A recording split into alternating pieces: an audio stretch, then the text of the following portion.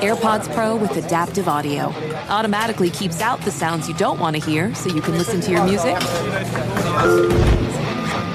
and lowers your music to let in the sounds you do need to hear. Hi there. Hi, what can I get you? I'll have a strawberry mango coconut probiotic smoothie with wheatgrass. Anything else? Extra wheatgrass. Here you go. AirPods Pro with adaptive audio. Available on AirPods Pro 2nd generation when enabled. If you want to relive the feels on Grey's Anatomy, Hulu is here for you. What are you waiting for? Let's go. Every episode of Grey's Anatomy is now streaming on Hulu. Seriously. I'm your person. Every. Now we dance it out. Every. McDreamy. Every. McSteamy. Every Grey's ever. Now streaming on Hulu. And the new season streaming March 15th. Today's episode is brought to you by the American Society of Magical Negroes, a fresh satirical comedy about a secret society of magical black people starring Justice Smith, David Alan Grier, Ann Lee Bogan, and Nicole Byer. As an official selection of Sundance 2024, the American Society of Magical Negroes has been heralded by critics as an uproariously sharp-edged satire and a must-see. Only in theaters this Friday. Visit the American Society of Magical Negroes Film.com to get tickets now. Does your wife keep track of what you ate? Oh, no. She doesn't keep track of what I ate. I don't mean like keep track of what you ate in terms of like, hey, you're eating too much. I mean like the good shit in our house. She's watching like, hey, you had the last M&M packet. That's mine. Yeah, we do fight over M&Ms, the peanut kind. We fight over candy a lot, my wife and I. We should talk about this because a lot of people don't know. Go ahead. But it was Cinco de Mayo yesterday. Yes. You were fasting, so you didn't participate in Cinco de Mayo. No, what did you obviously. What did you do? So Casa Vega is one of my favorite Mexican restaurants in the Sherman Oaks area. Right. And, nobody can go to restaurants right now, but they had a little drive-through going on where you can get, tacos and beans and rice and whatever was on the menu. And margaritas? And margaritas. How do they give you the margarita in the drive-thru? They put it in a half-gallon pitcher. That doesn't seem not even a pitcher. It's like a half-gallon. Like you put milk in it. You get milk and it's a half-gallon bottle, jar, whatever it is. Yeah. They put it in that. Wow. And we got 3 of them. Oh my God! Did you get hammered? We only have 1 left. You guys had a party over there. We drank a gallon of margarita yesterday. Oh my God! Wow. Delish. I'm so jealous. I literally this fast thing we're on. It's like all you eat is this thin soup. It looks like gruel. Remember that thing that Oliver wanted more of? Yep. That's what it looks like. Yeah, it looks like like what they'd slop on a pirate ship. What they'd serve you for dinner. That's what it looks like. Right? Does it have like a little bit of celery and like a little bit of carrot? It looks like cartoonishly watered down soup. That's what we're allowed to eat. But it's white colored? No, it's the color of whatever flavor they think it is. It's like tomato is like tomato colored, but it's just got little specks of crap in it. Wow. But just you wait, Donald. You're gonna check in when we record on Friday, and you're gonna say, "Wow, you look even thinner." I want to fast, but I want to. Should we sing? Should we sing? Yeah, sure. Why not? I'd like to count in today because I realized I haven't counted in a long time. I've been giving it to you. I've been giving it to Bill Lawrence, our guest, giving it to Judy as a present. And I just feeling left out. Well, Zach, I want you to give it to me. Go ahead. Okay, Dan, hit it. I like a little. You know what? Wait, before you hit it, Dan.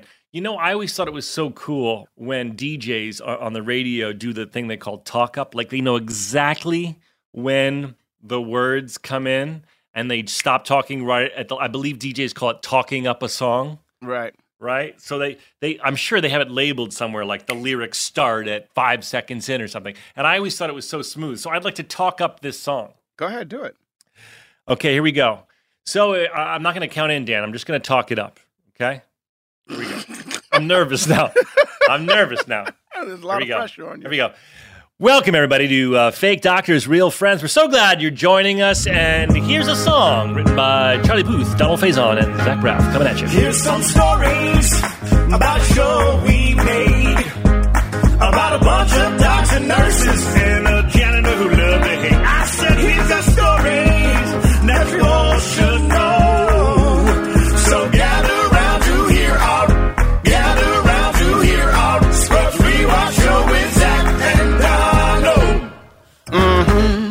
lots of talk on the social media about, you know what I means, and you. Is it that bad? No, it's just people just need to accept it. It's part of your way of speaking. It is part of my I'm way just of speaking. concerned, though, about those who are doing it as a drinking game, that we're going to turn people into alcoholics. I think we should keep the dings, but if you don't want to keep the dings, we could remove the dings. And also, I heard, by the way, Dan, that you missed some. I saw on Twitter, some people were like, the dings were hilarious, but you guys missed like 4, you know what I means.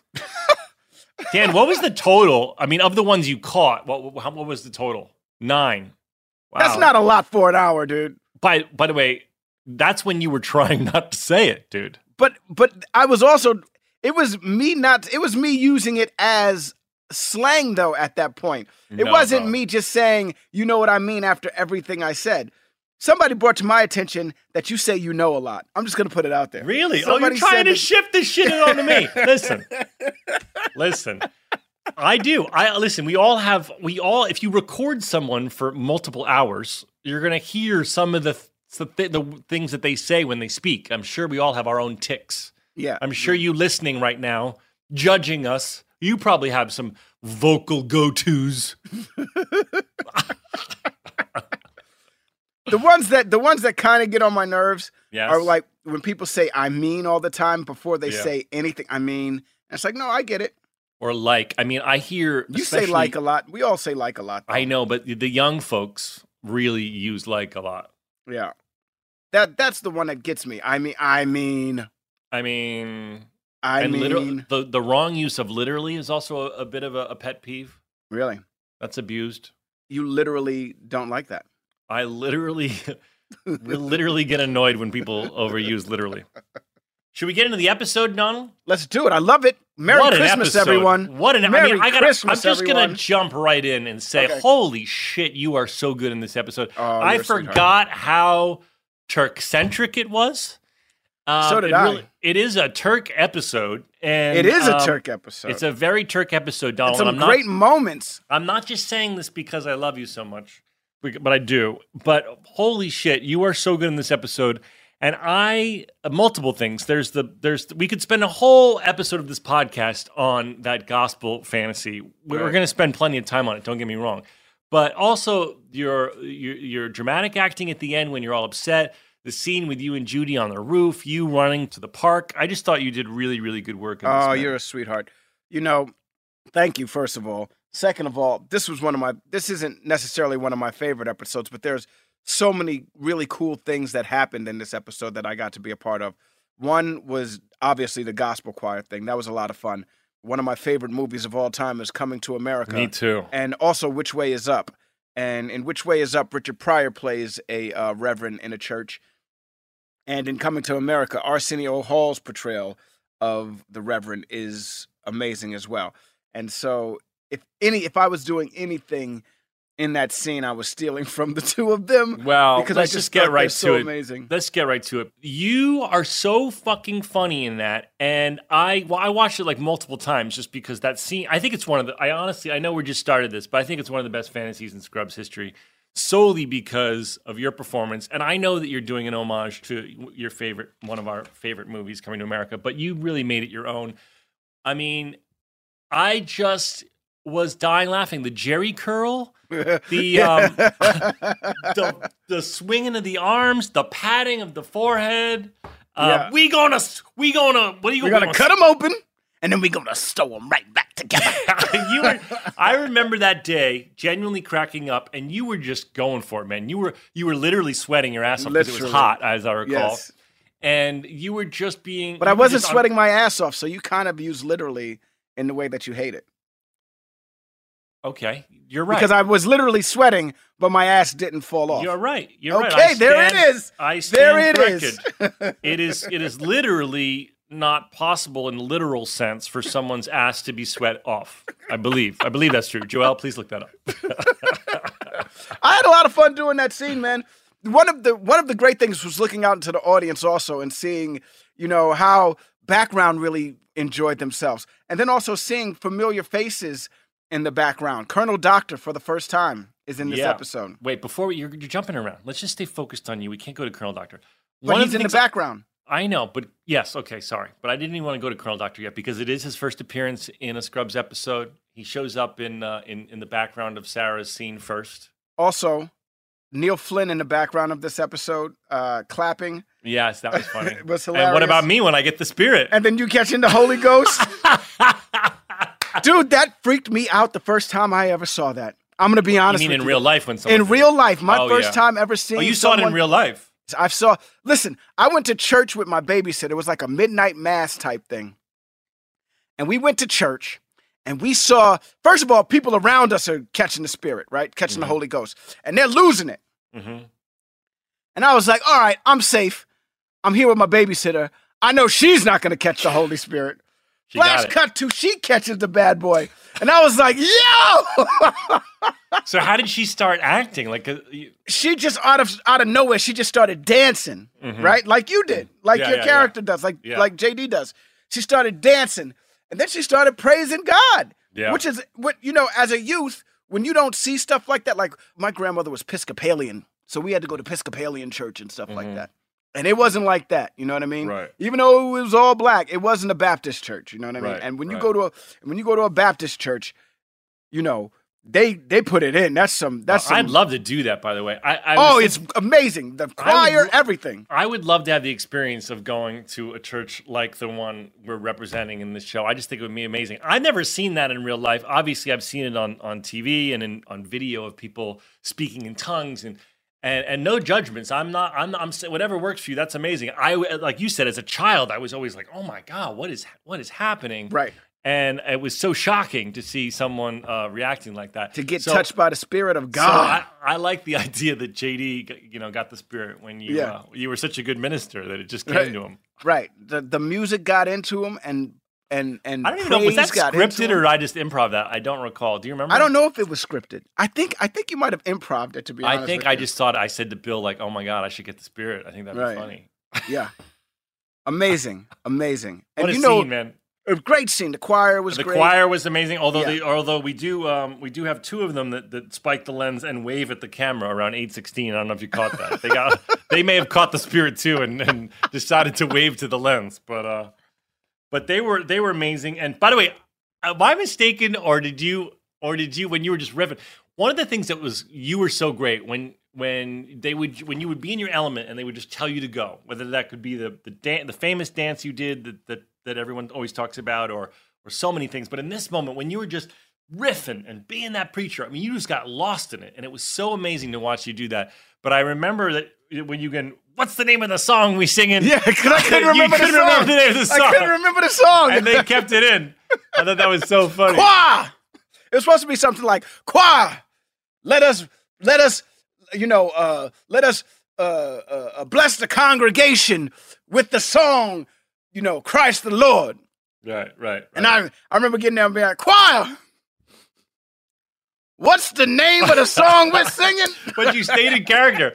It was so funny. It was such a good lesson early on in Scrubs that if we stayed in character, a lot of that stuff could, if it was funny, would stay in. Right. And that was a perfect example of you doing that and Bill going in the edit room like, oh, that's funny. That's staying. Yeah.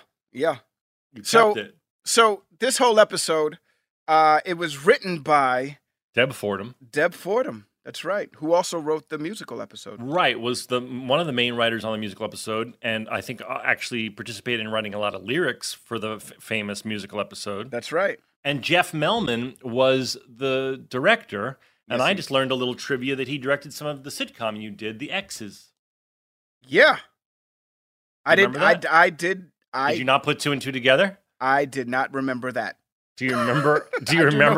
I do know who Jeff Melman is, but now that you have said that, he only directed one episode of Scrubs, and it was 20 years ago, so you're okay for not remembering that. But I don't know if you put two and two together that he also directed your sitcom, The X's. I think we even talked about him directing an episode of Scrubs when he directed the episode of The X's. But anyway, yeah. And Kristen Johnston, who you did The X's with, I bought her house. That's where I live. Yeah, not only that, but you guys also did 12th Night together. We did 12th Night together in Central Park at the Delacorte, and that's when she said, "Hey, I want to move out of LA. I'm over it. Do you have any interest?" And I was just at the time when I was starting to think about buying my first house, And what's funny is that she was quite an entertainer. She threw a lot of bashes at the house. And so over the years, when I've told people that I bought the house from her, they're always like, ooh, I've been so fucked up in your house. Wow. Speaking of, wow. Well, she's now sober, and she's written a wonderful book called Guts, which is out on the market right now. And if you guys are listening and want a good read in the voice of Kristen Johnson, she also does the audiobook. You check it out. It's very, very, very revealing, and she's very open about her addiction. And so if you get the opportunity. I've read the book, and it's amazing, and you should get it. And when you're hearing about some of her partying, just know it was happening in my bedroom. Where you live now. Yo, somebody got mad. Dude, somebody got mad that I ruined that joke. Or that, not the joke, the bit of trivia. I know. On one of the last episodes, I said I was going to do a trivia for Donald involving the Breakfast Club, and he ruined it. And some guy wrote on Twitter, I was legit excited for a bit of trivia, and Donald did indeed ruin it. We got to filter in some more trivia to the show. Yeah, absolutely. So, okay, Deb Fordham, Jeff Melman. It's a great episode. I got to say, they're not all this good. This was a darn good one. And first thing I wrote down was Nurse Tisdale at 35 seconds in. Yes. Which is a homage to the film Fast Times at Ridgemont High. Now, some of you younger folk might not know that movie. You should watch it because it's a seminal 80s film. And I remember watching it at someone's house, far too young to be watching it. Like, I should not have been watching that movie at the age I was. And I remember feeling like, don't move because I don't want any adult to notice that I'm here and I'm watching this, and I probably shouldn't be watching Phoebe Cates reveal her bosoms. Yeah. Do you remember when you saw that movie? I do remember when I saw that movie. And, the one thing that stuck out from that movie for me was Sean Penn. Totally awesome. And his Jeff Spicoli.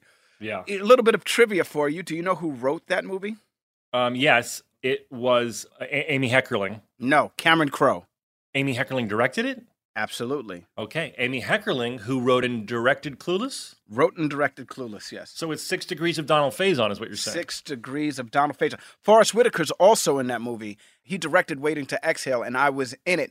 And I remember going on the audition for Waiting to Exhale at the same time I was shooting Clueless, the movie. Mm-hmm. And I was, Forrest and I had a little conversation about his experience with Amy. And the reason why I got Waiting to Exhale, because I'm sure there were a bunch of people who auditioned for it, but Forrest told me, he was like, I went with you because, you're working with Amy, and Amy gave me my start. And there was a form of nostalgia in it for me. That's really cool. And so I got to be in Waiting to Exhale with Whitney Houston, Angela Bassett, Loretta Devine, Leela Brachon. I got to meet several actors from Michael Beach to one of my favorite all-time performers, Gregory Hines. I've never seen the movie. I've got to be honest with you. But you've never seen Waiting to Exhale? No, but I'm going to write it down because we're looking for quarantine movies, and I do love your work. You should watch Waiting to Exhale. It's a lot of fun. Do you have a good part in it, or should I need to just fast forward to your scenes? No, you should watch the movie. The movie is actually very entertaining. All right. It's and the soundtrack is amazing, by the way. Holy cow, Babyface! You put your foot in it when you made that one. I don't know what that means. It just means he did a good job. He put a little stroozy on it. What happened you know what to I mean? Babyface? He's still doing his thing. Oh, I just haven't heard about his name in the public lexicon in a long time. Anyway, we digress. Let's get back in. Sorry, we digress. Nurse Tisdale, she's coming down doing an homage to Fast Times at Ridgemont High. By the way, if you haven't seen Fast Times at Ridgemont High, you should, because it perfectly, I think, encapsulates a period of time in the 80s. And it's a really, really, it was written by Cameron Crowe. It's a great movie. 58 seconds, Snoop, showing up. Snoop's in a lot of this episode, Snoop Dogg intern. Snoop Dogg was in a lot of this show. I know, it's funny. If you guys start looking at the background, you'll see. And not Snoop Dogg, real Snoop Dogg intern. If you guys look at these episodes closely, you'll see that basically they're just moving around the same 20 background folks. And there's times where it's like there'll be one scene and Snoop's in the background, and then we're upstairs and Snoop's in the background. I'm like, guys, come on. We just saw Snoop. Well, he worked a lot, and then but now we're starting to introduce new characters. So you'll see Colonel Doctor. So at 1:51, a momentous moment. Colonel Doctor, first appearance in the background, as Bill told us on the last episode, named because everyone thought he looked like Colonel Sanders from right. the Kentucky Fried Chicken commercials. And is he still alive, or did he pass? I believe he passed away. I believe he passed away. Well, he was an older fellow when we were doing this 20 years ago. Right. By the way, someone clarified for me on the social media interwebs that the Beard Fassé film I was trying to remember was Girl with the Dragon Tattoo. I knew it was a Fincher movie. It was Fincher, you're right. Holy So I was cow. right about it being Fincher. It's Girl with the Dragon Tattoo. Daniel Craig is on a plane, and the camera sort of just dollies past a close-up of Beard Fassé. So Thank you for the listener who helped me out with that. All right, on that, we're going to go to break. We'll be right back. Tecovas are one of my favorite boot brands. They're bringing a fresh perspective to heritage boot making. So they've carried forward all the time-honored traditions and quality you find in a great pair of cowboy boots. But they've made some innovations in comfort, style, and service. These boots are Austin designed, Texas tested, and handmade down in the boot-making capital of the world, Leon, Mexico. Whenever I slip on my Tecovas boots, I feel the cowboy magic, Donald. They're tough enough for getting dirty, but classic and stylish enough for a night out on the town. If you ever wonder if you can pull off cowboy boots, you should pull on a pair of Tecovas. You'll see. They'll become your new favorite footwear. Cowboys knew what they were doing when they invented Western wear. If you can't make it into a store, Tecovas delivers the most premium quality and most comfortable Western goods right to your door. Visit Tecovas.com. That's TECOVAS.com and point your toes west. As a special opportunity for our listeners, Tecovas has said they will throw in one of their best-selling trucker hats or ball caps for free into any minimum purchase of $100 on Tecovas.com. Just use code REALFRIENDS at checkout. That's REALFRIENDS. It's about a $30 value, and they sell fast, so there are always new styles and looks. Again, for a limited time, just enter code REALFRIENDS at checkout to add a free logo hat to your order as a one-time gift from Tecovas, only at Tecovas.com. Witness the dawning of a new era in automotive luxury with a reveal unlike any other as Infiniti presents a new chapter in luxury, the premiere of the all-new 2025 Infiniti QX80. Join us March 20th live from the Edge at Hudson Yards in New York City, featuring an unforgettable performance by Grammy and Academy Award-winning singer, songwriter, and composer, Jon Batiste. The all-new Infiniti QX80 is unlike any luxury SUV you've ever seen. Smart enough to anticipate your needs, even before you do. Every line, curve, and detail was thoughtfully crafted, so everything for every passenger feels just right. Don't miss it. Mark your calendars and be the first to see it March 20th at 7 p.m. Eastern, only on iHeartRadio's YouTube channel. Save the date at new-QX80.com. 2025 QX80 coming this summer. This show is sponsored by BetterHelp. What's the first thing you'd do if you had an extra hour in your day? Go for a run, take a nap, read a book, show up for a friend? A lot of people spend their lives wishing they had more time. The question is, time for what? If time was unlimited, how would you use it? The best way to squeeze that special thing into your schedule is to know what's important to you and make it your priority. Therapy, personally, for me, has helped me a lot focus on my goals. And you've heard me talk on the podcast of the whole idea of whiteboarding and manifesting and really getting clear with myself what I want to accomplish in my life and where I want to set my sights. If you're thinking of starting therapy, give BetterHelp a try.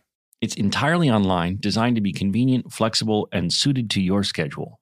Just fill out a brief questionnaire to get matched with a licensed therapist and switch therapists anytime for no additional charge.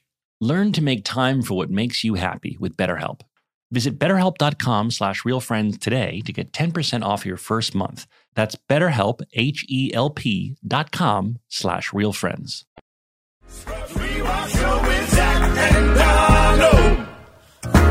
And we're back. Hey, listen, I occasionally, season one, would go out partying with you during the week.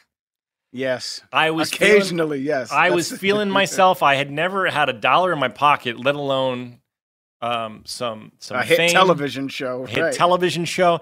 And you and I can't, I mean, it's 45 years old. You can't imagine you would ever do this. But in our 20s, we would occasionally go out the nights of filming. Occasionally. I remember we would say things like, all right, look, Just We're one. gonna do one shot.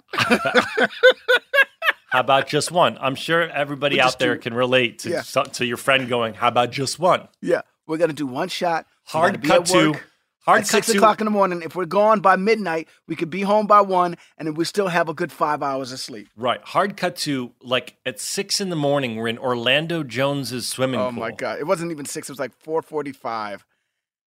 Right. And it was the night. 6, you had to be at work at 6. And I had to, did you have to go in or just me? You didn't have to go in. No, I had to go in, but I didn't have to be in until like Oh, noon. man. This is, if you looked at a graph of me being irresponsible at work, this was the high point. Because I think I was in Orlando Jones's pool hammered at 4:45. Yeah. And that day I had to shoot this Fonzie fantasy at 3:41 that starts at 3:41.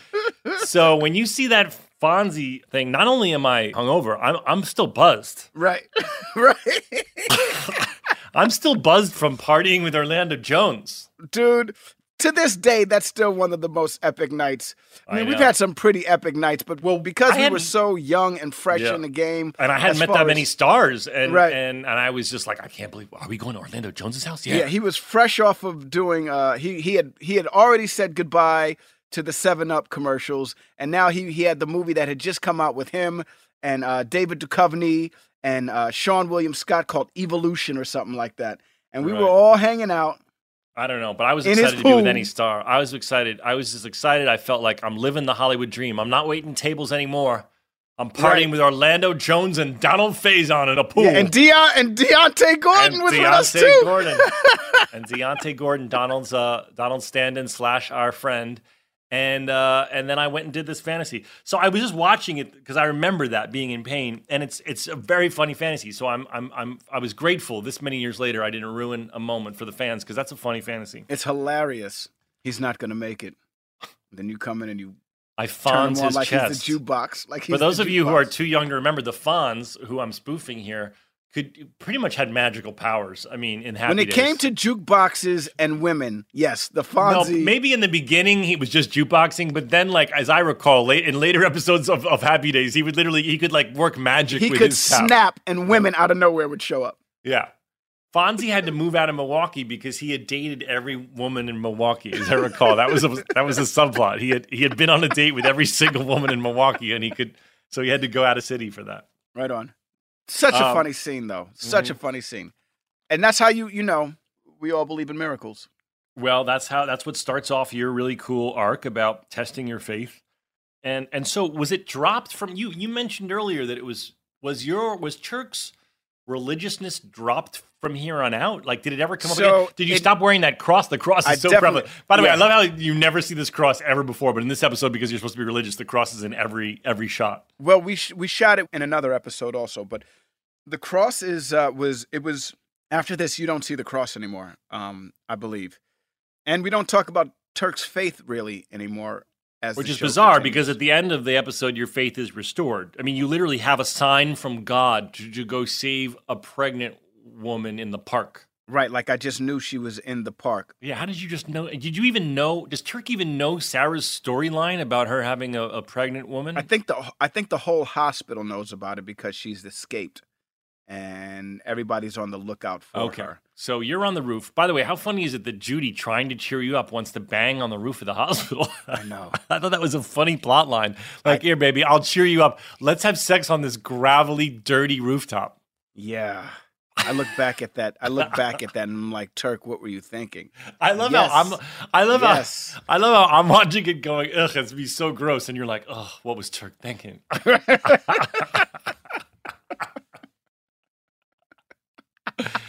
Having like I don't know. I think having sex in like really awkward places is always so like such a thing you only see in movies. Like, have you had sex in awkward places before? Well, I'm not going to go too into my sex life for everybody, but I think I have hooked up on the beach with someone and thought this looks way better in the movies. There's like sand in my creases. Yeah. No, I have never had sex in really any awkward places. There you go. We're giving the exclusive here on Fake Doctors, Real Friends. Donald Faison, never having sex in an awkward place. Like I know people that have done it in some crazy places. I'm like, there's people who are into that. They're like they think of it like notches on their belt. Like, you're not gonna believe where we banged the hospital roof. Yeah, Turk and Carla aren't that couple. What about those people who brag about having sex in airplane bathrooms? I always thought that would be humiliating to come out of the bathroom and everyone's looking at you and it's so obvious what you did. It's not. Well, the thing is, not a lot of people have the opportunity to have sex over a mile above the earth. Right. And so I get the allure. Yeah. You do get the allure. Yeah, I get the allure, but I'm not jealous of it, like you just said. You know I can't I mean? picture you doing that. It doesn't sound like a very Donald Faison thing to do. I mean, you never know. You know? So you might. I mean, if it's a private jet. Oh, a private jet doesn't count. I'm talking about a commercial airplane. Like, yeah, no. Especially now after what we're going through right now with this whole quarantine thing. I don't think. Oh, before the quarantine, you would definitely bang in a bathroom. Before the quarantine, I think a lot of people would be like, yeah, it's a possibility. But now I think after the quarantine thing, it's like, there's a little too much germs. And I can't picture Casey Cobb being like, all right. There's no way. It's Absolutely time. not. I would be like, babe, let's do it. And she'd look at me like I was stupid. She'd come on, buddy. Come on, buddy. That's funny. All right. So the park's called Miller Park. I couldn't help but think that might be for Krista Miller. Okay. Right? Yeah, sure. The park's called Miller Park. I mean, Bill said he's not great at naming shit, so. Speaking of Krista Miller, she's back. She's back, and she looks beautiful, and she's funny as shit. And 633 is the first time I say banana hammock. Now, Yes, what is a banana hammock? Is it the thing that Rob, Rob, a.k.a. Todd, wears, the tiny? Yes. And it's called a banana hammock because, obviously... It's like laying your banana in a hammock. In a hammock. Okay. Now, I guess there are men that wear these for real. Strippers. Yeah, I mean, I think if you're comfortable, if you don't have problems with your thighs rubbing together, banana hammocks are very comfortable. Would you ever consider? No, because listen, before you answer, if you knew you weren't going to be photographed by a paparazzo, by the way, singular of paparazzi is paparazzo. I don't know if you knew that. Okay. If you knew that you weren't going to be photographed and it was just be you on the beach in wherever, Brazil, would you rock one of those? If I had no worry about anyone ever seeing me in this, yeah, then why not go nude, right? No, I'm talking about you're still on a beach. People are like around. No, then no, I would not rock one of those. If people are around, then no, I would never rock one of those. I sometimes think it would be fun to wear a Speedo, like, you know, I don't want to wear it and have people look at me and judge, you know, everything going on. But I just think sometimes when I see people wearing them, I go, I think that might feel nice. Have a Speedo on, be out and about. Yeah, I don't know. I'd prefer to. I have issues with like chafing with my thighs and stuff like that because you don't have a thigh gap. Yeah, no, I got quads and I got some thigh gap. I think I might have a thigh gap. Let me see. Yeah, I have a little thigh gap. I don't have a thigh gap. Yeah, we have big legs. My inner thigh touch. Yeah, they clap. They clap. That's the worst. Oh, you want to talk about feeling running with the chafe after a while and then having the burn in between? It's the worst. So you can't jog because of your thighs? I can jog if I put on something like compression shorts, but I can't wear tighty whities. Like I don't wear tighty whities because even just walking is an issue with tighty whities. Yeah, I don't wear tighty whities anymore either, but I used to be quite loyal to them. Yeah. The janitor is, for no reason at 9:40, punched in the balls by a little girl. And both the little girl and the mom acknowledged the janitor. So, Bill, since you hold fast to the idea that the janitor only reacted with JD in season 1 and may have been a figment of his imagination, why is it that a little girl randomly punches Neil in the balls and he reacts? Yeah, when the janitor got hit in the balls by that girl, like the 9.5 minute mark, you want me to explain how the janitor can only interact with JD if this actually happened? That's easy. 5, 6, 7, 8. No, Bill, stop and turn it off. Fucking guy. The old school PSA. Yes, great. Hilarious. So funny. Very funny and very clever.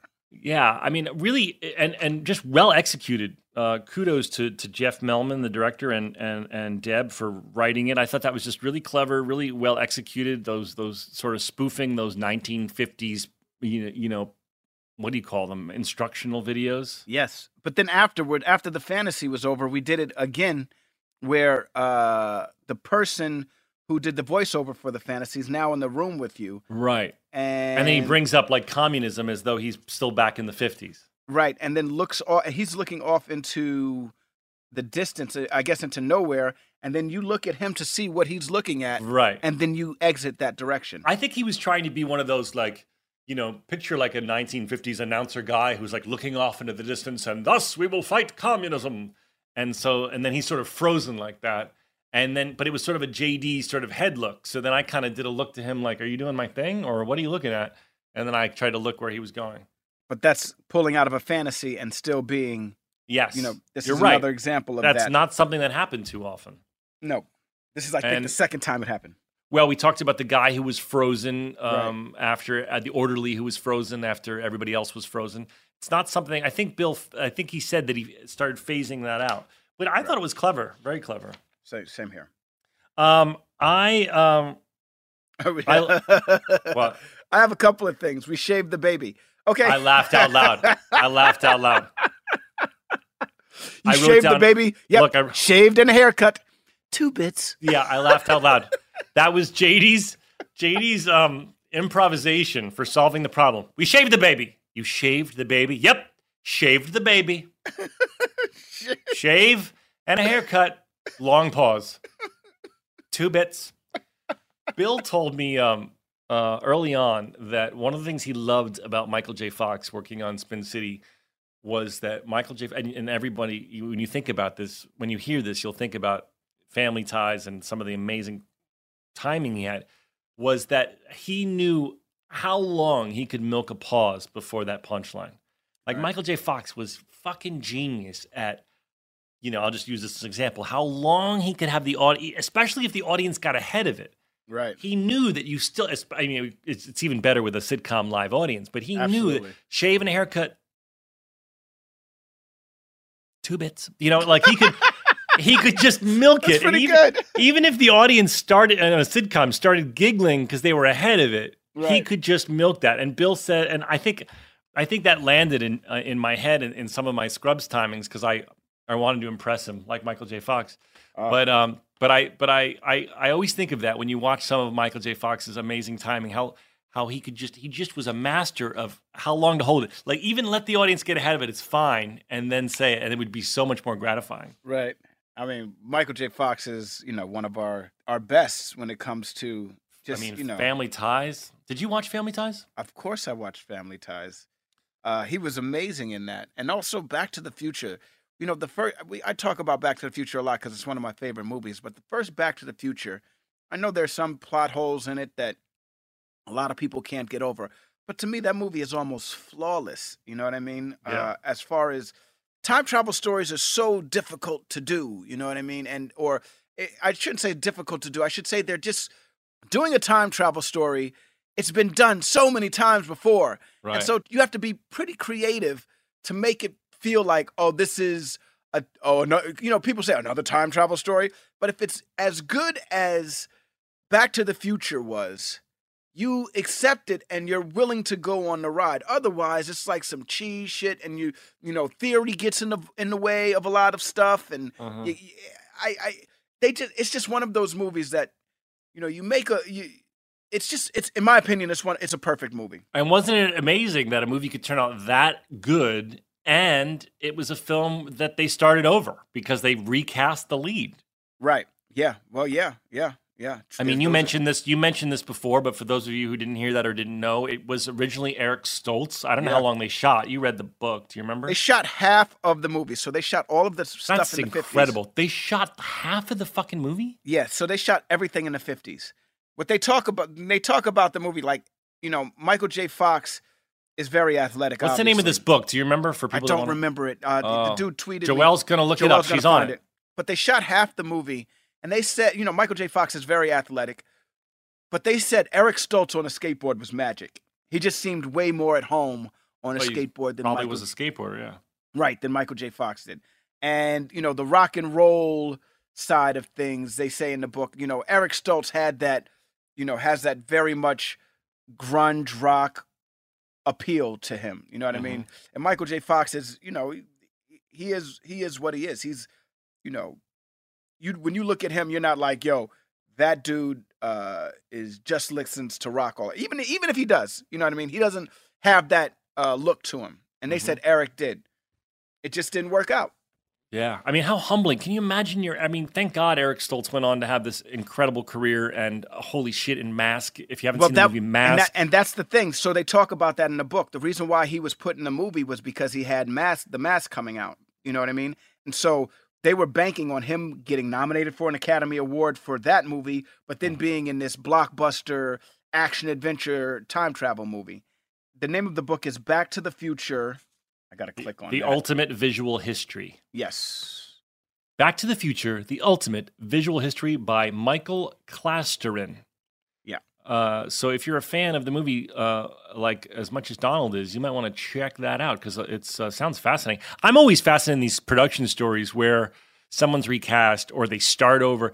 I mean, I don't know if it's true, so don't hold me to this, but I heard that American Beauty, which is one of my favorite movies, they shot like not as much as this, but they shot like a week of, and the director said to the producers, I didn't get the tone quite right. The tone of American Beauty is so specific, and as the rumor I heard goes, he said, I just didn't quite nail it. I need to scrap that week and start over. And the DreamWorks producers, including Spielberg and the other fellows, let him do it. That's interesting because Spielberg's very much involved in Back to the Future as well. So maybe he's the kind of producer that if you're it was Sam Mendes. Sorry, Sam Mendes' first film. And I love American Beauty. Please see that if you haven't. But I again, it might be Hollywood lore, but I heard that they sort of started over again on that one. So these stories where some movie is so incredible, it has such an impact, and then there's something that happened where they recast. Well, it happens all the time. Over. Some Star Wars movie. They did that with some of the Star Wars movies, like Rogue One. Apparently, there's a whole, they shot almost all of Rogue One and went back and reshot a lot of the stuff in it. Really? Yeah. Same thing with Solo. You remember? We well, talked of course, about that's Bill and changing. That's changing the directors. That's even crazier. Yeah, but there's a whole cut. There's a whole movie. According to lore, yeah. There's a whole movie that they made that you can actually take all of the special effects and all of the things that they did in the actual Solo movie, and you can put it into what they shot. And it's a completely different movie, but it still all fits together. What do you think happened? They were obviously, my guess is they were just doing their hilarious improv-y comedic thing, and then Kathleen Kennedy, that's her name, did she just not like that style? She's saying that's not Star Wars? No, I don't know if it was her. I don't know if it was the writer of the movie who's gone on to write some incredible movies. Jonathan Kasdan. It's Jonathan Kasdan. His dad wrote Raiders of the Lost Ark. Yeah, Lawrence Kasdan. Yeah, he wrote Raiders of the Lost Ark, The Empire Strikes Back, and they both teamed up to write Solo. I don't know what happened. I'd love to know that story. Right. If we could reach out to them and they want to be on the podcast and right here they want to talk about... I don't think, even if we were to get Chris and Phil on the podcast, I don't think they're going to out their whole Solo story. No, not Chris story. and Phil. Let's ask Jonathan Kasdan and Lawrence Kasdan. All right. They'll never do it. I don't think they'll do it. How cool would it be if I could go and cut to and then they said it? As the podcast gets bigger and bigger, maybe we'll be able to get like really fancy guests. And now Lawrence Kasdan. Right. I always wondered what happened with that because I don't know why you would hire Chris and Phil if not to do what they do so well, which was to make it funny. And it seems to me, not as someone who's as dialed into the Star Wars universe as you, but when I think of Han Solo, I think, let's give him some jokes. Let's have him be quippy and funny, and it seemed like a perfect marriage. But it would be It'd be very interesting to see that, that side of things. And I love Solo. You know what I mean? There are a lot of people out there that really like that movie, and I'm one of those people. It's a fun Star Wars movie. So then Ron Howard came in, and he's an amazing director himself. Right. So. What's one of my favorite Ron Howard movies is Parenthood, the movie. If you haven't seen Parenthood. Great cast. Great movie. Amazing They went on to make a very popular TV show starring my doppelganger, Dax Shepard. I'm going to tell you something right now. That movie has one of my favorite actors. I am a huge fan of Rick Moranis. Yeah, where's Rick Moranis been? He's amazing. Yeah, he's on his way. I guess he's he's agreed to do another project. I don't know what it is, but he's Honey, I agreed Shrunk to- the Kids. Maybe he's coming back for that. That would be so awesome. I know they're redoing that with Josh Gad, and I think that he might be joining him. if I'm Oh, not that'd be mistaken. so cool. Joel's nodding, so that means Hi. yes. Yeah, Rick Moranis tragically lost his wife at the height of his career, so he quit to raise his children. Oh. And now his children are grown, and he's coming back, and Oh, I'm so excited. Thank Yeah. God, he's so talented. I'm so happy he's coming back. This is a funny man. Tecovas are one of my favorite boot brands. They're bringing a fresh perspective to heritage boot making. So they've carried forward all the time-honored traditions and quality you find in a great pair of cowboy boots. But they've made some innovations in comfort, style, and service. These boots are Austin designed, Texas tested, and handmade down in the boot-making capital of the world, Leon, Mexico. Whenever I slip on my Tecovas boots, I feel the cowboy magic, Donald. They're tough enough for getting dirty, but classic and stylish enough for a night out on the town. If you ever wonder if you can pull off cowboy boots, you should pull on a pair of Tecovas. You'll see. They'll become your new favorite footwear. Cowboys knew what they were doing when they invented Western wear. If you can't make it into a store, Tecovas delivers the most premium quality and most comfortable Western goods right to your door. Visit Tecovas.com. That's TECOVAS.com and point your toes west. As a special opportunity for our listeners, Tecovas has said they will throw in one of their best-selling trucker hats or ball caps for free into any minimum purchase of $100 on Tecovas.com. Just use code REALFRIENDS at checkout. That's REALFRIENDS. It's about a $30 value, and they sell fast, so there are always new styles and looks. Again, for a limited time, just enter code REALFRIENDS at checkout to add a free logo hat to your order as a one-time gift from Tecovas, only at Tecovas.com. Witness the dawning of a new era in automotive luxury with a reveal unlike any other as Infiniti presents a new chapter in luxury, the premiere of the all-new 2025 Infiniti QX80. Join us March 20th live from the Edge at Hudson Yards in New York City, featuring an unforgettable performance by Grammy and Academy Award-winning singer, songwriter, and composer, Jon Batiste. The all-new Infiniti QX80 is unlike any luxury SUV you've ever seen. Smart enough to anticipate your needs, even before you do. Every line, curve, and detail was thoughtfully crafted, so everything for every passenger feels just right. Don't miss it. Mark your calendars and be the first to see it March 20th at 7 p.m. Eastern, only on iHeartRadio's YouTube channel. Save the date at new-QX80.com. 2025 QX80 coming this summer. Let me tell you guys, my family loves our Helix sleep mattress.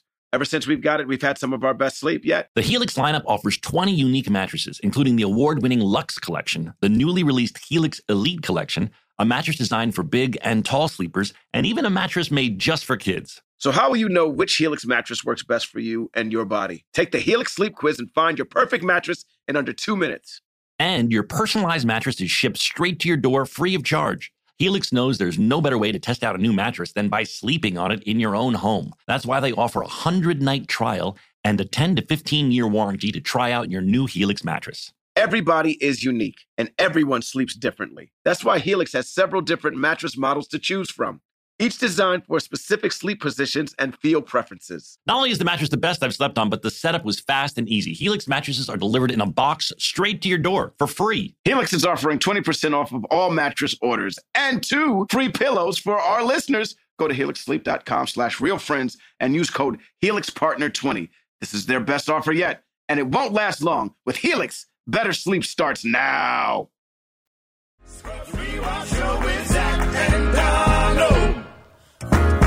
All right, let's get back to the show. Let's get back to the show, Donald. One of my favorite fantasies, and I still use it to this day. I ain't buying it. Trying to sell somebody the book on the kid getting hit, the baby with prenatal lice. Yeah. And Krista says, I ain't buying Jordan it. says, I ain't buying it. At the That was checkout funny. stand. That was funny. I ain't buying it. That's funny. And you passed something that I want to say still about shaving the baby's head that was funny. Oh, when Johnny C's mad that I didn't correctly tape over the... And by the way, for those of you young, that's a VHS recorder. So there used to be these giant tapes called VHS tapes. But I was laughing and when Johnny C's yelling at me because I fucked up the tape. And I go, I was there. I could, jot down some of my feelings and impressions. It's a very Woody Allen very reading. Woody Allen, yeah. I could, jot down some of my feelings and impressions. Like what am I gonna do? Like write down and then the head emerged. Let's talk about Johnny C. McGinley as the Grinch. That was really funny. He nailed that. Yes, he did. And the words that he's saying, are those words from Dr. Seuss's nursery I think they're rhymes? supposed to be Dr. Susie, but they're not real Seuss But they're words. not real Seuss words. But they did a great job on his hair and makeup. I thought he looked really cool, and he was funny looking. I wonder how long he was in hair and makeup for. I could tell from being on the show. That was hours and hours and hours. He had hair, green hair glued to his face and stuff. Yeah. Sinner Man by Nina Simone, which is, they really must have rolled out the bucks to pay for Nina Simone on this episode as you run to Miller Park. To Miller Park. Hey, that was what I was talking about when we were talking about the platform shoes and that's when they made Deontay run? They made Deontay do all of the things that you saw me do in that episode in 12-inch platform shoes. However much shorter he is than me. By the way, 8-inch, whatever it is. Why are you running like a cartoon character? Do you notice that? It's like this really dramatic moment. And then you're taking corners. You know how when cartoon people run, they skid at the corners and they have to catch up to get in the corner. You're doing that shit. Well, bro, it all comes from Michael J. Fox, man. We spoke about him earlier. It really is true, man. Michael J. Fox had some of the best running moments in the history of running. In Teen Wolf, when he's running through the halls and the guy's mopping and he's like, it's slippery that way. And Mike runs through and then slides all the way through camera, all the way through the hallway, and then comes running back. Right. But as he's coming back, he's trying to keep his balance on the slippery floor. So you're saying that moment, you're running in this was inspired by that? Everything I've done in... Everything I do... I do it for you. I do it for Michael J. Fox. Well, no, but there's a... whether it's a run or a walk or, a facial expression, a lot of these come from my favorite actors. Yeah. So like Harrison Ford, Denzel Washington, Sidney Poitier, Michael J. Fox, Rick Moranis, Robin Williams, Bill Murray. All of these people did something that I saw and I was like, I'm gonna try and do. I wrote down in 1918, Turk runs like a cartoon character. Right. That all came from me trying to run like Michael J. Fox. Yeah, so Turk gets a sign. He's on the roof again, right? You on the roof again? Yeah. And you're just up there having a moment, and you have a come to Jesus moment, if you will, that there's a pregnant woman about to give birth in the park. And you run like a cartoon character to Nina Simone's Sinner Man. Yes. Beautiful song. And then you run to the park, and you deliver a baby. Now Turk probably hasn't delivered that many babies. Well, he's a surgeon. I imagine. Yeah, but he's not. He's probably done a fair amount. I imagine that he's not a gyno, but I know. Oh, I want to go to something that Joelle does. Speaking of gynos, we're jumping around, but in the very beginning of the episode, Kelso is being sexist and saying to Sarah that she's going to become a gynecologist, OBGYN. And then Joelle found this thing. According to an article by the American Medical Association, the breakdown of specialties dominated by women in 2019, 83.4% of OBGYNs are women. Wow. And 72% of pediatricians are women. Am I reading that right, Joel? So, which I thought was Kelso interesting. had it right. Well, I mean, I was offended by Kelso. I was like, "Fuck this guy," and then Joelle handed me this, and I guess. But I understand that. Like, have your OBGYNs been female or male? First one was a guy. I was asking Donald, Joelle, but please. Oh my God, Joelle. I can't handle answering this question for his wife. Donald doesn't have an OBGYN. Oh my God, I'm laughing so hard. Joelle got so lost in the episode, she started answering. You were totally asking Joelle. Wait, Joelle, sorry. I want you to answer. Don't get me wrong, but you go first then, and then we'll call on Donald. Donald has had 11,000 children, so I wanted to know what. Go for you. Joelle, have your OBGYNs been...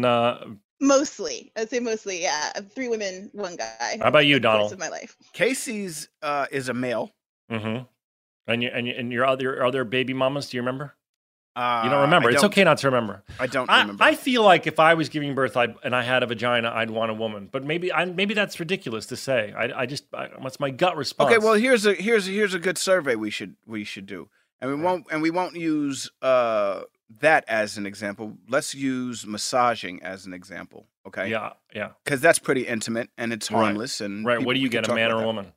What exactly? What do you get, a man or a woman? I always get a woman. Same here, Joel.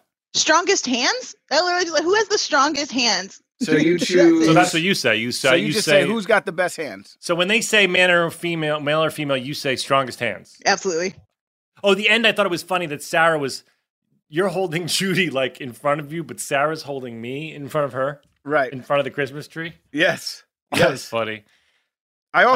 There was one other part that we should talk about, and that's when Cox and Jordan are fighting each other about their haircut, shaving, and everything like that. And then you jump in the middle, and then they automatically turn on JD.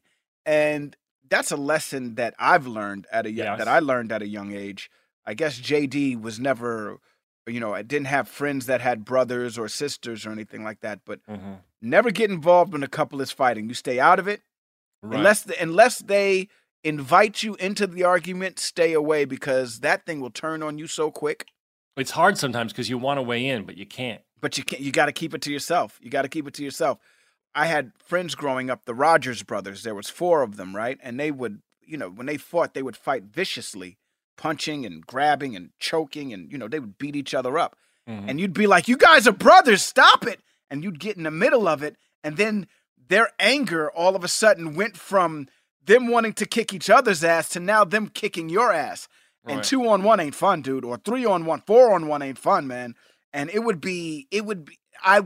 so when JD did that to Jordan and Cox, I was like, that's a rookie mistake. That's the dumbest move ever. Never get involved in couples arguing. Right. I definitely try and stay out. But in your head, you're thinking like, you're judging and you're saying like, but aren't you also happy when you're out in public and you see a couple fighting and you're like, yes, it's not me. Yeah. Absolutely. Absolutely. That's the one thing that my wife and I try not to do. It's always like, wait till we get home. Wait till we get home. Oh, really? You do the wait till we get home. Well, I don't do that. That's what she does to me. Really? We're going to talk when we get home. We go right. and I know right then and there, I'm not going to sleep tonight. It's the worst. And then you have to drive home and just like in silence. Yeah. And then you walk in and it's on. And my wife's the type of person that's like, I don't like going to bed mad. Well, at least she has it out. I think that's way better to have it out, even if it's like impassioned, rather than just sitting on it. I hate that, and I don't think you should go to sleep mad either. I think that's a good habit to have. Dude, I've been damn near sleeping where I'm just in where I'm passed out. My eyes are closed and I'm just agreeing now. Right. Just so I could go to sleep. The path of least resistance. And she'll be like, "So what did I say?" And I'll be like, "Oh God, shit. Here we go." See, you weren't listening. I was listening. Don't go to bed angry, everybody. That's a lesson here from Fake Doctors, Real Friends. One last thing I forgot, and let's ask Bill about this also. Go ahead. You're going to give Bill 2 this week. Okay, go ahead. Yeah. Okay. So there was an alternate ending to this episode. Right, but it's so dark note to end the episode. It's so dark. It was so dark to end the Christmas episode. I wasn't even bringing it up because we were being so giddy and it's a bit dark. But okay, go for it. But yeah, there was a dark ending to this episode, and I'm sure I don't think it was. Was it an ending or it was a subplot that was woven through? I think it was a subplot. It might have been. Let's ask Bill. Bill, I know at the end of this episode there was a moment with Jordan and we almost forgot about the call. There was a moment with Jordan and Cox where they said something different when they were looking at the baby when they finally went to visit the baby, and it there was a subplot. Do you want me to tell you what it is and then have Bill talk about it? Sure. It was a subplot that they, when they were together, had lost a child, and so that was some of the dramatic undertones of them and dealing with their friends having a new baby. And that's why they didn't want to go to the room. Right. And I believe, or the nursery where you see kids.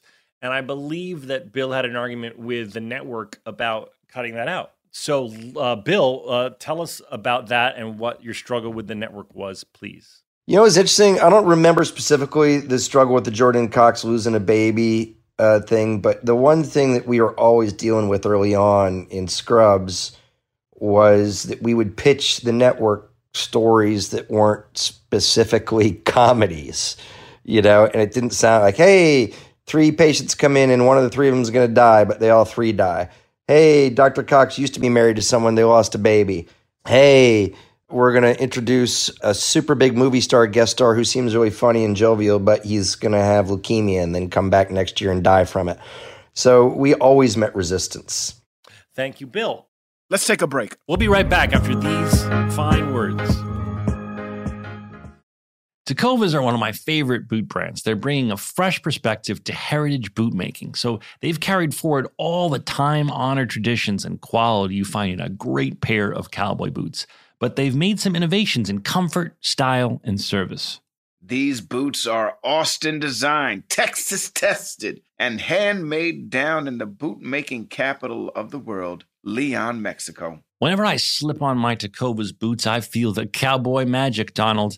They're tough enough for getting dirty, but classic and stylish enough for a night out on the town. If you ever wonder if you can pull off cowboy boots, you should pull on a pair of Tecovas. You'll see. They'll become your new favorite footwear. Cowboys knew what they were doing when they invented Western wear. If you can't make it into a store, Tecovas delivers the most premium quality and most comfortable Western goods right to your door. Visit Tecovas.com. That's TECOVAS.com and point your toes west. As a special opportunity for our listeners, Tecovas has said they will throw in one of their best-selling trucker hats or ball caps for free into any minimum purchase of $100 on Tecovas.com. Just use code REALFRIENDS at checkout. That's REALFRIENDS.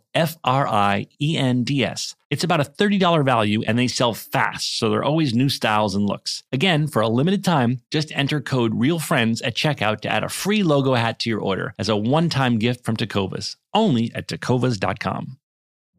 Witness the dawning of a new era in automotive luxury with a reveal unlike any other as Infiniti presents a new chapter in luxury, the premiere of the all-new 2025 Infiniti QX80. Join us March 20th live from the Edge at Hudson Yards in New York City, featuring an unforgettable performance by Grammy and Academy Award-winning singer, songwriter, and composer, Jon Batiste. The all-new Infiniti QX80 is unlike any luxury SUV you've ever seen. Smart enough to anticipate your needs, even before you do. Every line, curve, and detail was thoughtfully crafted, so everything for every passenger feels just right. Don't miss it. Mark your calendars and be the first to see it March 20th at 7 p.m. Eastern, only on iHeartRadio's YouTube channel. Save the date at new-QX80.com. 2025 QX80 coming this summer. Let me tell you guys, my family loves our Helix sleep mattress. Ever since we've got it, we've had some of our best sleep yet. The Helix lineup offers 20 unique mattresses, including the award-winning Luxe Collection, the newly released Helix Elite Collection, a mattress designed for big and tall sleepers, and even a mattress made just for kids. So how will you know which Helix mattress works best for you and your body? Take the Helix Sleep Quiz and find your perfect mattress in under 2 minutes. And your personalized mattress is shipped straight to your door free of charge. Helix knows there's no better way to test out a new mattress than by sleeping on it in your own home. That's why they offer a 100-night trial and a 10 to 15-year warranty to try out your new Helix mattress. Everybody is unique, and everyone sleeps differently. That's why Helix has several different mattress models to choose from, each designed for specific sleep positions and feel preferences. Not only is the mattress the best I've slept on, but the setup was fast and easy. Helix mattresses are delivered in a box straight to your door for free. Helix is offering 20% off of all mattress orders and 2 free pillows for our listeners. Go to helixsleep.com/realfriends and use code HelixPartner20. This is their best offer yet, and it won't last long. With Helix, better sleep starts now.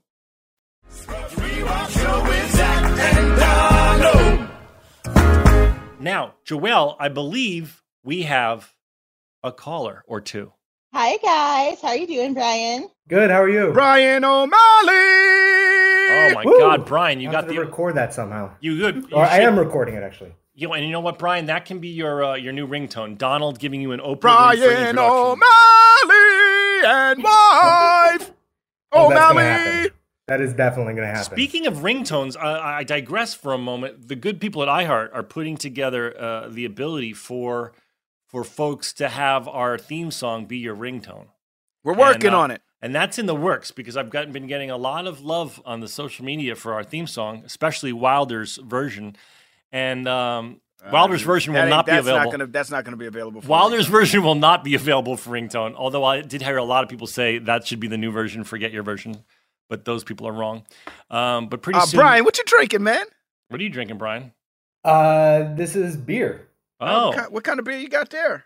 It's like a hazy IPA, juicy, 8%. I like stuff that's strong. Oh, okay, well, I got myself a little margarita.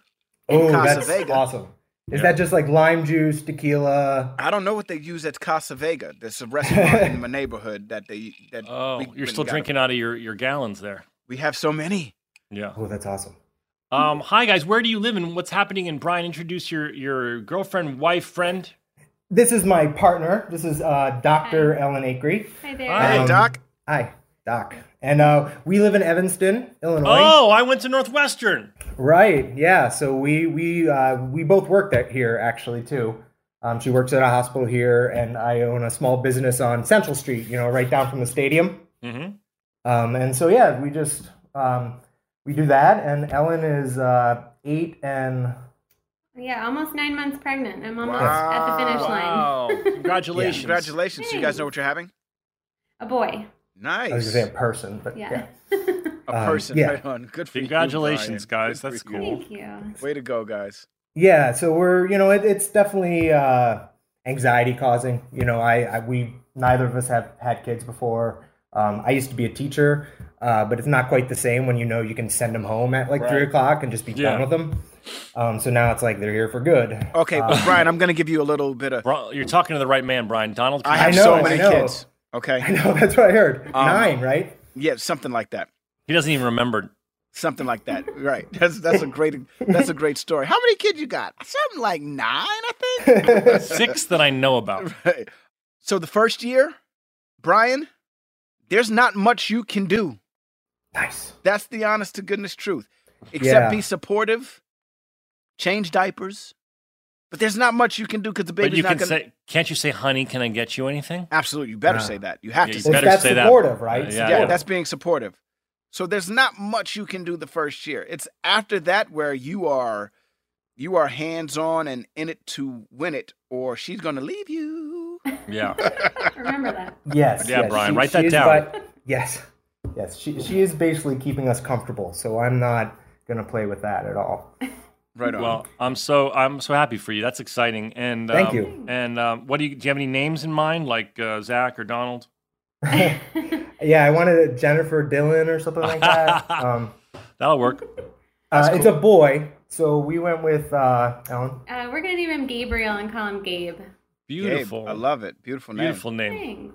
Yeah. Gabe Finn O'Malley. Yep. Oh, Finn's a good name too. Now, Finn from Star Wars, or just Finn because... Not everything is Star Wars, Donald. But sometimes it can be. I could... Huh? Honestly, I was thinking more Huck Finn from Mark Twain, to be honest. Okay. Well, yeah, there's that Finn, too. Way more literary, Donald. Come on. Geez. There's that Finn, too. All right, Brian, go ahead with your question for the legendary Donald Faison. And Zach Braff. It's for both of you, yeah. Oh, fine, I'll answer. It definitely relates to what we were talking about, but I was curious of which character between you and Donald and maybe Dr. Cox do you think was like the best dad overall? And then kind of a follow-up, but like, what do you think their kids would be like now, like 15, 20 years later? Wow, good question. Well, I do think both characters were very excited about their children. And I think we saw from a flash forward, as I recall, that don't they end up getting married? They do, and we lose it. Oh, I faint. Yeah, that was the saddest episode. I think I faint. As I recall, I did this. I wiped my... I fanned my eyes and fainted. Yeah, that's a GIF I see all the time. I don't know. I think we'd be great parents because, we're both characters were, again, not afraid of showing emotion, not afraid of being affectionate.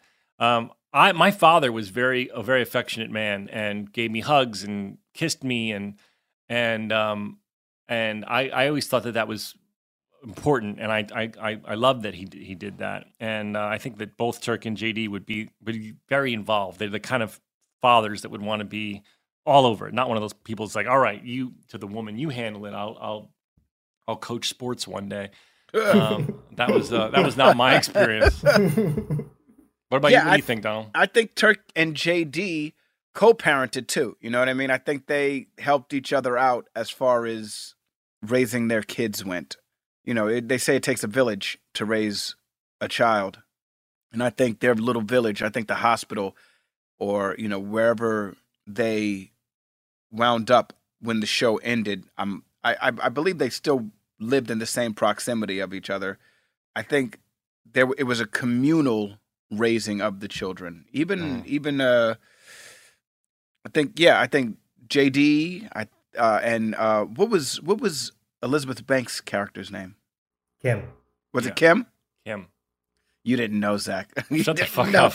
You didn't know. I was waiting for Brian. I was waiting for Brian. Brian got you. I was like this. I was like about to say it. I was like pretending that my mouth was opening, and then Brian said, "Yeah, Kim, Donald." Kim. I was waiting for Zach. Sorry. So my baby mama. Right. So I think both kids, the one that JD had with Kim, and the one that he had with Elliot, and then Turk's kids as well. I think they were raised together and they grew up together. That's a nice. I think in one of the episodes you tried to you were trying to set them up, right? Like it was one of the series finales, maybe. That we were trying to set the kids up? Yeah, weren't they they met or something? And no, as babies. As babies. I remember doing an episode in the park where we're both trying to get them. Treating them like ventriloquist dolls, like dummies. Do you have another question? I mean, one of my other questions was just, advice for being a dad, but you kind of already covered that. You got this, dude. You got this. Yeah, I mean, it's... Listen, my advice, and I'm going to be honest with you, my advice ain't shit. I'm going to keep it 100 with you. You know, it's how you two decide to do the thing. You know what I mean? My advice, all I can say is just show as much love as you can to your boy. That's so important. I like what Zach was saying, too. I mean, me and Ellen were joking, but I was like, I think the fact that JD was a sensei, being sensitive is an important thing to impart in kids early, especially boys, I think nowadays. Yeah. Mm-hmm. And so I think that's one of our, our big focuses for him. And just let them be whoever they are. A testament to my father was he was so into sports, my dad, but he wasn't trying to make me a jock. He wasn't, fortunately he was also into theater, which is what I took to. But I mean, just my advice, and again, I have no kids, so don't listen to me. I have dogs, and I can highly recommend crate training. I don't know if you guys want to try that. But with the kid, yeah, that's what I always say to Donald when I'm with Donald and his kids are misbehaving. I'm like, why don't you just put him in the crate, dude? That works great for my puppy. My daughter looked at me and she was like, "You're gonna put me in the crate?" I was like, yeah. She get in that crate right now. She's like, "But I'm not a dog." But I mean, just let them. One of the things I really cherished about my relationship with my father was that he was so accepting of whoever his kids were, and I you're obviously it's nature nurture. You're going to be shaping a part of who they are, of course, too. But let them show you who they are, and then celebrate that and let that flourish. Again, that's coming from someone with no children, but it is coming from someone who had a great dad and was really appreciative that he was like that. Well, can I ask one more thing, sort of related? Sure. But did you guys? I didn't look up biographies. Do you guys have siblings? Yes, I have several siblings. I have 4 brothers, 2 that I grew up with, and 2 that I did not grow up with. We were a big family. I think that's why I have such a big family now. I feel like it's the more the merrier. Yeah. I have 3. Sorry, let me start again. I had 4 children total in my family, and I'm sorry, I'm struggling with this. Just to be honest, I lost my sister 2 years ago, so I'm literally trying. I'm so sorry. It's okay, but I'm trying to answer this question honestly, and it's I'm having to recount. There were 4 children in my family, and then my parents got divorced and remarried, and I gained 3 stepsisters. So 2 stepsisters on one side, 1 stepsister on the other side. So we're a huge family, and yeah. So I also think you guys should have more. So sorry guys, but you're gonna have to have more kids so they can. Well, that's what I was thinking because we only have the one, and that's probably going to be it. So the whole only child, especially nowadays when I don't even know when he'll be able to hang out with other kids, or if he'll be able to go to preschool or stuff like that, daycare. Right. Right. I think you got it some years before you have to worry about that. So you'll hopefully be fine. vaccines or He's gonna be something pretty like smart. that will be invented, and we can all go back to a new normal. Right. Sometime within a year or two. Yeah. Hopefully. That would be awesome. Is the Keg still open in Evanston? The bar?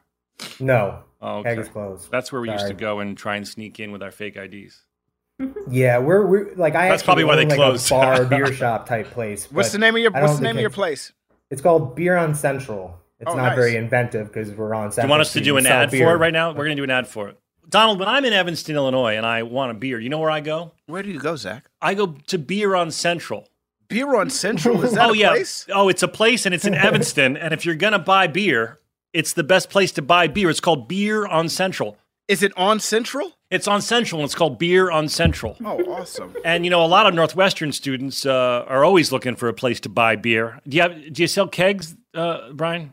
We don't, but I mean, after this, I can. Yes, Brian is going to change his whole business model to offer kegs to all you For college this kids. advertisement, I'll do that. Yes, this is worth millions of dollars in free advertising. Yeah, Brian. no, this is insane. So Donald, Beer on we're- Central. Beer on Central. The next time I'm in Evanston, Illinois, I Yeah. am going to check out Beer on Central. Yeah, and you know what, Please do. Donald? You know what, Donald? I might even just go to Evanston to buy beer from Beer on Central. Yeah, you know what? If you do, just tell him Brian O'Malley sent you. I will. I'm Brian, the what's only one there, what's so. a beer that you Oh, recommend? Brian's the only one there. So it'd be like, Brian. Right now, during everything. Brian, for those of people who are listening who like beer, can you recommend a one of your microbrew or fancy beers that people should try that you highly recommend? You know, right now, like what's really popular is like I was drinking earlier, these like hazy IPAs. They're tend to be like kind of stronger, very juicy, not bitter, very popular. This one's from St. Errant. They're great. Hop Butcher. There's a bunch of really cool ones in the city. So craft Saint beer is amazing. So St. Aaron is the brand? This one, yeah, that's what I'm having now is a St. Errant. Can I get that anywhere? Can I get that in Los Angeles? No, like right now we only do local stuff. There's so much so stuff you're in only the city. doing local. That's even cool. One of the other things I like about Beer on Central, Donald, What is that? Is it's all local beer. Oh my! You're talking about Beer on Central? Yeah, one of the things one of my favorite things about Beer on Central in Evanston, Illinois, is that it's all stocked with local breweries. That sounds delicious. I like IPA a lot, by the way. And this is going to sound really lame in Hollywood, but I'm gluten-free. And there are some really good gluten-free IPA beers. Yeah, we have some too. There's one called Omission. I'll give a shout out to. We have Omission. And there's one I think called Gutenberg, not Steve Gutenberg. Glutenberg, maybe? Glutenberg. Yeah, they'd have gluten in the title. So there you go. I'm giving those beers a shout out, and they should advertise with us because Thank we're you. giving Let me such a know. wonderful advertisement to I Beer can on send Central. you guys out a box. You know, give me an address. And I'll send you out some I'm not giving you my address. The thing is, that's fair. Give me a PO box. I'll take No, a PO we don't box. want to take your wares. We don't want to take your wares. We want you need to make that money for this baby. That's right. That is true. She's making That all is the money, right. really. So that being said, if you're ever in Evanston, Illinois, the place to go for a great local beer, Beer on Central. Beer on Central, everybody. Beer on Central. And Thank you, listen, guys, thanks for coming on. Thanks for the good questions. No, thanks thank for you. telling us It about was Beer on awesome. Central. Thank you very much. And have fun in Evanston, Illinois. I spent 4 years there and had a great time, although it's too fucking cold for human beings. Ladies and Right. gentlemen, big round of applause for Brian O'Malley and Beer on Central. Oh wow, you gave Beer on Central the Oprah treatment. Yeah, why not? What's That's the on the name Beer of on your Central partner message. again? Ellen Acree, Dr. Ellen Acree. And Dr. Ellen Acree. Oh my God! Thank you. You're blowing out the mixer here, Donald. I'm not. If it Oprah, goes Oprah, out, Dan got it. Dan got it. Oprah doesn't go that loud. Sure, she does. Okay, well, she has the mixer at the Oprah show is like, here she goes, and he's fucking ready with it. She's about to do it. Hand over the button. You could just see the mixer in the back of the Oprah show going, oh shit, she's gonna yell, and putting his finger over it. I hope Dan does that when you're saying hello to guests. All right, bye guys. Thank you so much. Take care. Bye. Thank you so much. Be healthy. Congratulations. Thank you. Thanks. Thank you. Wow, Donald. What nice folks, Donald. Mm-hmm. And I got to tell you, I'm gonna frequent Beer on Central. Next time you're in Evanston, Illinois, Do you drink beer? You don't really drink beer anymore, do you? I'm a huge beer drinker. I just, it's so I find fattening. I find that it's a little heavy for me. That's the only thing. It just feels like shit when you're working out and trying to stay thin, and then you go have a fucking big ass thick beer, and you're like, I might as well have a milkshake. Right. I like hard liquor. Yeah, I know. I like. I know. Oh, you're an asshole. You like tequila? Well, no, it was Cinco de Mayo yesterday, so, and the last time I had tequila, it was the last thing that I had in the cupboard. But what I truly like, I like a good bourbon or scotch. What about Courvoisier? No, what is Courvoisier? I don't. It's a drink. It's a brown liquor. For a while what's Courvoisier? She's looking. I was a Hennessy drinker for a while, or E&J. I liked E&J back in the day. I don't know what any of these drinks are. You don't know what Hennessy is? I've heard of Hennessy, but I don't think I've ever tried it. You don't know what Hennessy... You've had an Incredible Hulk before, and you don't know what Hennessy is. Do you remember the Incredible Hulk? Oh, we used to play poker, and you would make it's cognac, she says.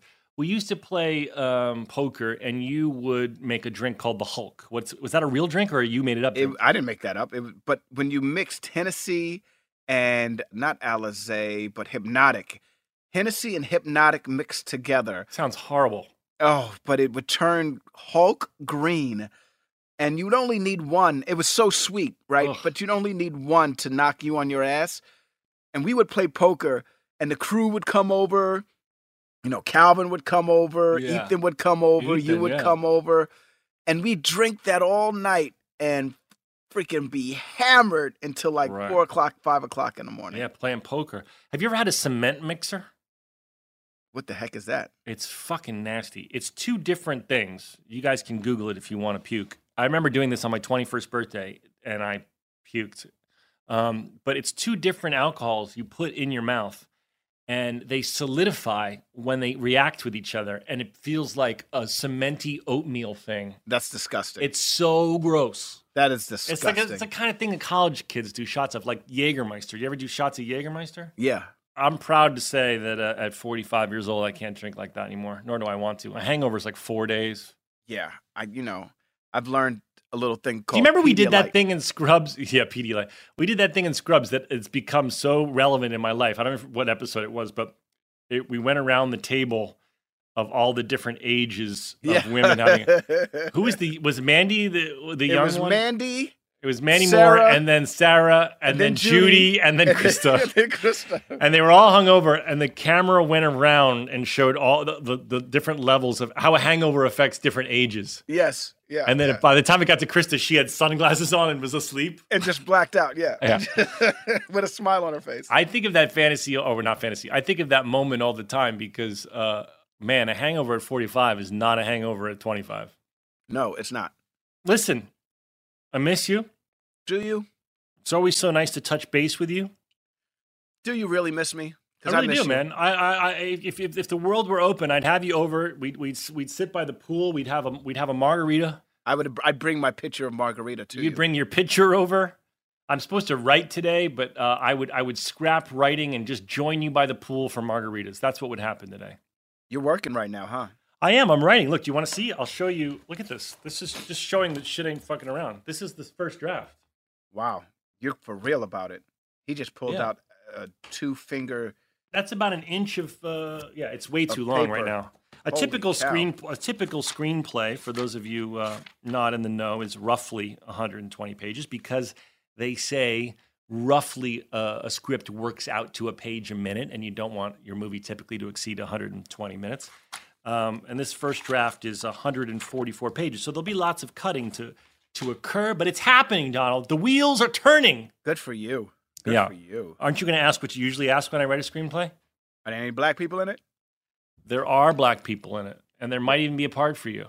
A good part, or are you just going to throw me a little bone? You'll probably have to audition. When I gave Donald my first draft of Garden State, he said, you said to me, I really want you to read my script. Right. I really want you to read my script. It was my first screenplay. He was my new best friend, and I said, I'd really like you to read this. And he said, are there any black people in it? And I said, there's one or two. One you're not right for because he's an African man that's been adopted by Natalie Portman's family, and the other is being played. At the time, you had given the part to Mos Def, is what you said to me. No, I didn't. Yeah, you did. Really? That was Method. It was Method. It was always Method Man. It was okay. So then it was Method Man at the time. Yeah. You said yeah, and then the other part I gave to Method Man.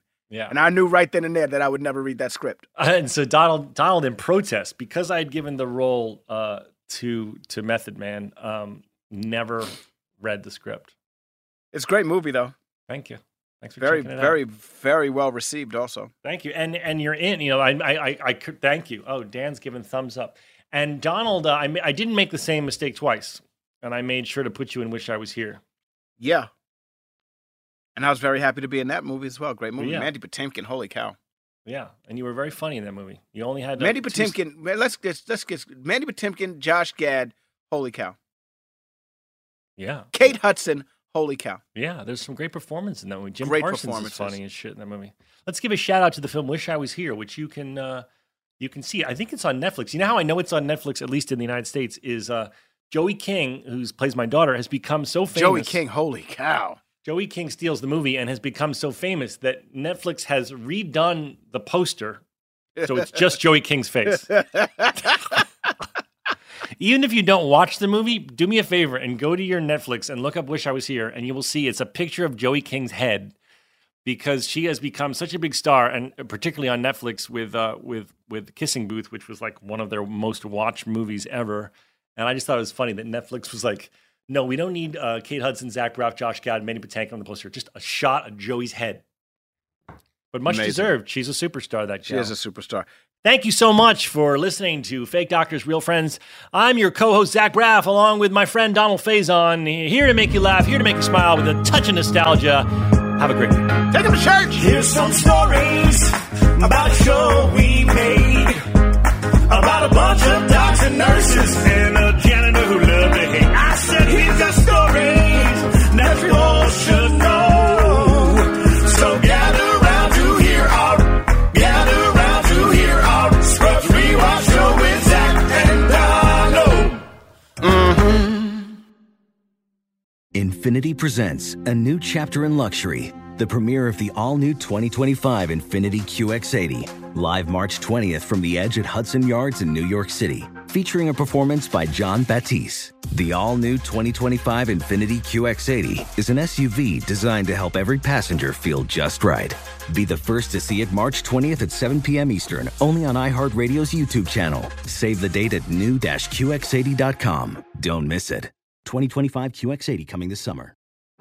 Today's episode is brought to you by the American Society of Magical Negroes, a fresh satirical comedy about a secret society of magical black people starring Justice Smith, David Allen Greer, Ann Lee Bogan, and Nicole Byer. As an official selection of Sundance 2024, the American Society of Magical Negroes has been heralded by critics as an uproariously sharp-edged satire and a must-see. Only in theaters this Friday. Visit the American Society of Magical Negroes Film.com to get tickets now.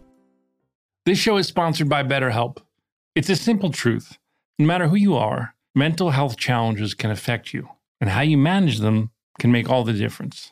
That's why everyone should have access to mental health support that meets them where they are and helps them get through. BetterHelp provides online therapy on your schedule. It's flexible, it's simple to use, and more affordable than in-person therapy. Connect with a licensed therapist selected just for you. You can learn more at BetterHelp.com. That's BetterHelp.com.